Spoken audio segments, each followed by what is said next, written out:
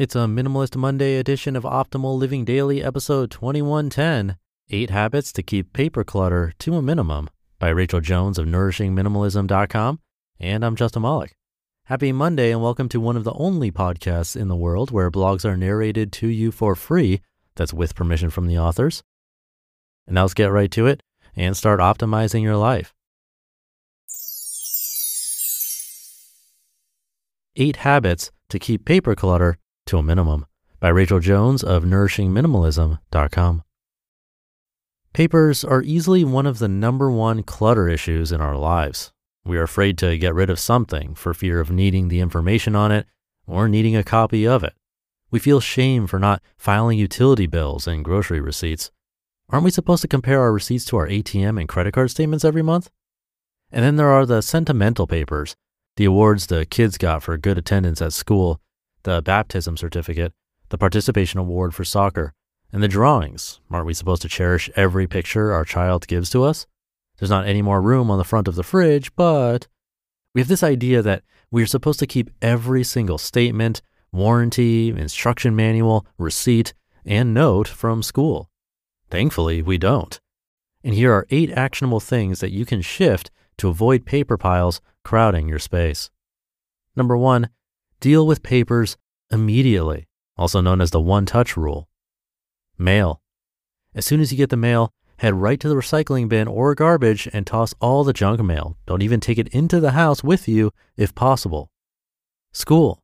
Sort backpacks every day as they come in, have the kids do the homework ASAP, and put it back into the bag so it's done and ready for the next day. If there are notes from teachers, permission slips, etc., sign them and put them right back in the backpack. Mark significant events on the calendar with correct info and toss the remainder. Let go of all the drawings, crafty things, etc. that were just sent home for your inspection. If you find something unique, take time to take a picture with your child holding it and spend time talking to your child about the project and then let it go. Church. If you can toss the papers you get from church before getting into the car, you'll be one step ahead. Many churches are cutting back on the amount they hand out in the first place, which is excellent, but even Sunday school coloring sheets can pile up in the car and on the counters. If possible, take time at church to ask your children questions about their lesson, what is going on in the picture or craft project, what was important about the story, and what did your child find the most interesting. Then make it a habit of throwing it away. Can you believe what I just said? But remember, the important thing is talking to your child. If you just take the paper home and throw it away in a week, nothing significant would have taken place in conversation. But if you intentionally talk and ask questions and learn the lesson from your child, you can toss that paper without guilt. Number 2, have an inbox for all the papers that need to be dealt with soon. Near the kitchen, I have this wooden tray I put all the bills in after I've sorted the mail. Once a week, my husband, Brian, pays bills and balances the checkbook so he knows right where to find all the statements he needs. After he's paid the bills, he tosses the statement part. We keep as few papers as possible, only what we need for records.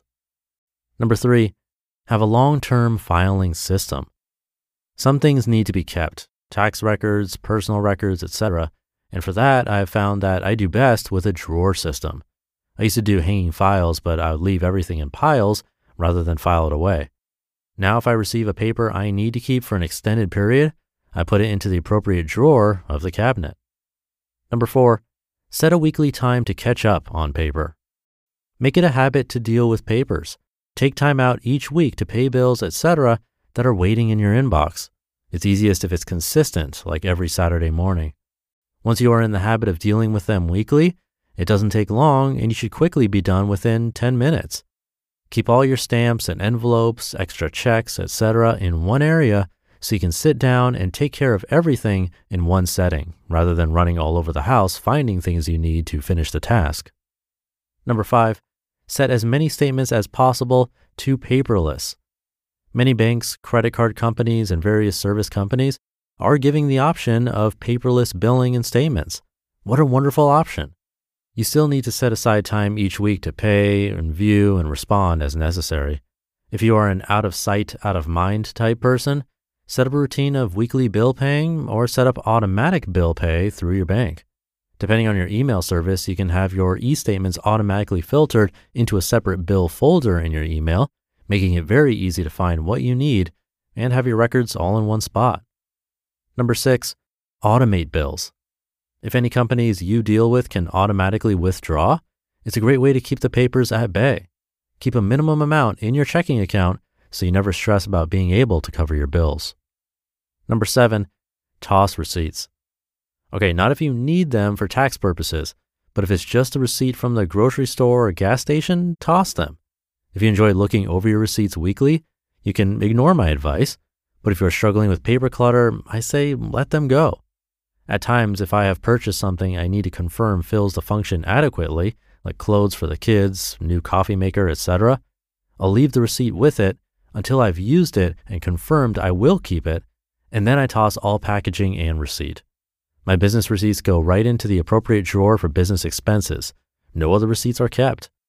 If you are worried, if you use a credit or debit card to purchase something, the majority of stores can easily pull up any transaction you have made there within the last couple months just by scanning your card, which means they have your receipt on file. Number 8, cancel subscriptions. As with anything, if you love it, keep it.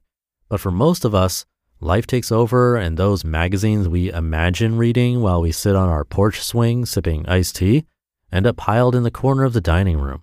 The only time I have read through a magazine in the last 10 years has been sitting in a waiting room. And number 9, avoid couponing. I completely understand that some people get crazy deals on things with coupons and it impresses me, but I see the downside of it as well. Overstocked pantry, shelves, and cupboards, items purchased that wasn't a need, but it was such a good deal I got it anyway, and all the piles of ads to go with them. Couponing only saved me money when I was purchasing prepared foods and cleaning supplies, but since moving to a real and whole food diet, well, let's just say I've never seen a coupon for fresh broccoli or a big bag of lentils. You just listened to the post titled 8 Habits to Keep Paper Clutter to a Minimum by Rachel Jones of NourishingMinimalism.com. Now, there are some things in life that I like to pick out myself, so I know I've got the one that's best for me, like my office chair, mattress, and pillows. I've been looking for a new mattress and pillow recently, actually. And what if you could do the same for hiring? Choose your ideal candidate before they even apply. That's where ZipRecruiter's Invite to Apply comes in. It gives you, as the hiring manager, the power to pick your favorites from top candidates. And right now you can try it for free at ZipRecruiter.com/old. When you post a job on ZipRecruiter, they send you the most qualified people for your job. Then you can easily review the candidates and invite your top choices to apply for your job. According to ZipRecruiter internal data, jobs where employers use ZipRecruiter's Invite to Apply get on average 2.5 times more candidates, which helps make for a faster hiring process. See for yourself. Just go to this exclusive web address, ZipRecruiter.com/OLD, to try ZipRecruiter for free. That's ZipRecruiter.com/old. ZipRecruiter, the smartest way to hire. And thank you to Rachel. Wasn't 8 tips, it's actually 9. There's a bonus one in there. It's a great list of places where you can start if you're looking to reduce paper clutter.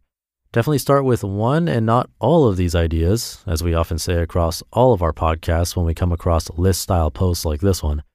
If you try to do them all, chances are nothing will happen. And one thing I want to mention about receipts. Like Rachel, I don't save receipts for gas or groceries because I have a pretty decent idea of what the charge is. So when I see it posted to the credit card, I'm pretty sure it's accurate. However, as she mentioned, if you really want to check it, which I understand because I used to do that, well, you still can eliminate paper clutter nowadays by taking a picture of the receipt and file it into a receipts folder on your phone. You might call that digital clutter later, but if it's really for the purpose of just checking it after it posts to your credit card, then you can delete the photo right after, so that can help reduce paper clutter up front. And I do love paperless statements. I really think that's a huge one. And if you automate all your bills and go paperless, it really does have a massive impact on paper just lying around the house. But again, go with what works for you and what you think will eliminate the most paper from your life as easily as possible. I don't want to add stress to your life by saying you have to do all of these things. Maybe take a look at what kind of paper is cluttering your life up the most. Like, is it receipts or tax documents or bills or something else? And then come up with a plan just for that category. So at least you can get one big category taken care of. So let me know how it goes. Have a happy start to your week. Thank you for being here with me and listening every day. And I'll be back tomorrow where your optimal life awaits.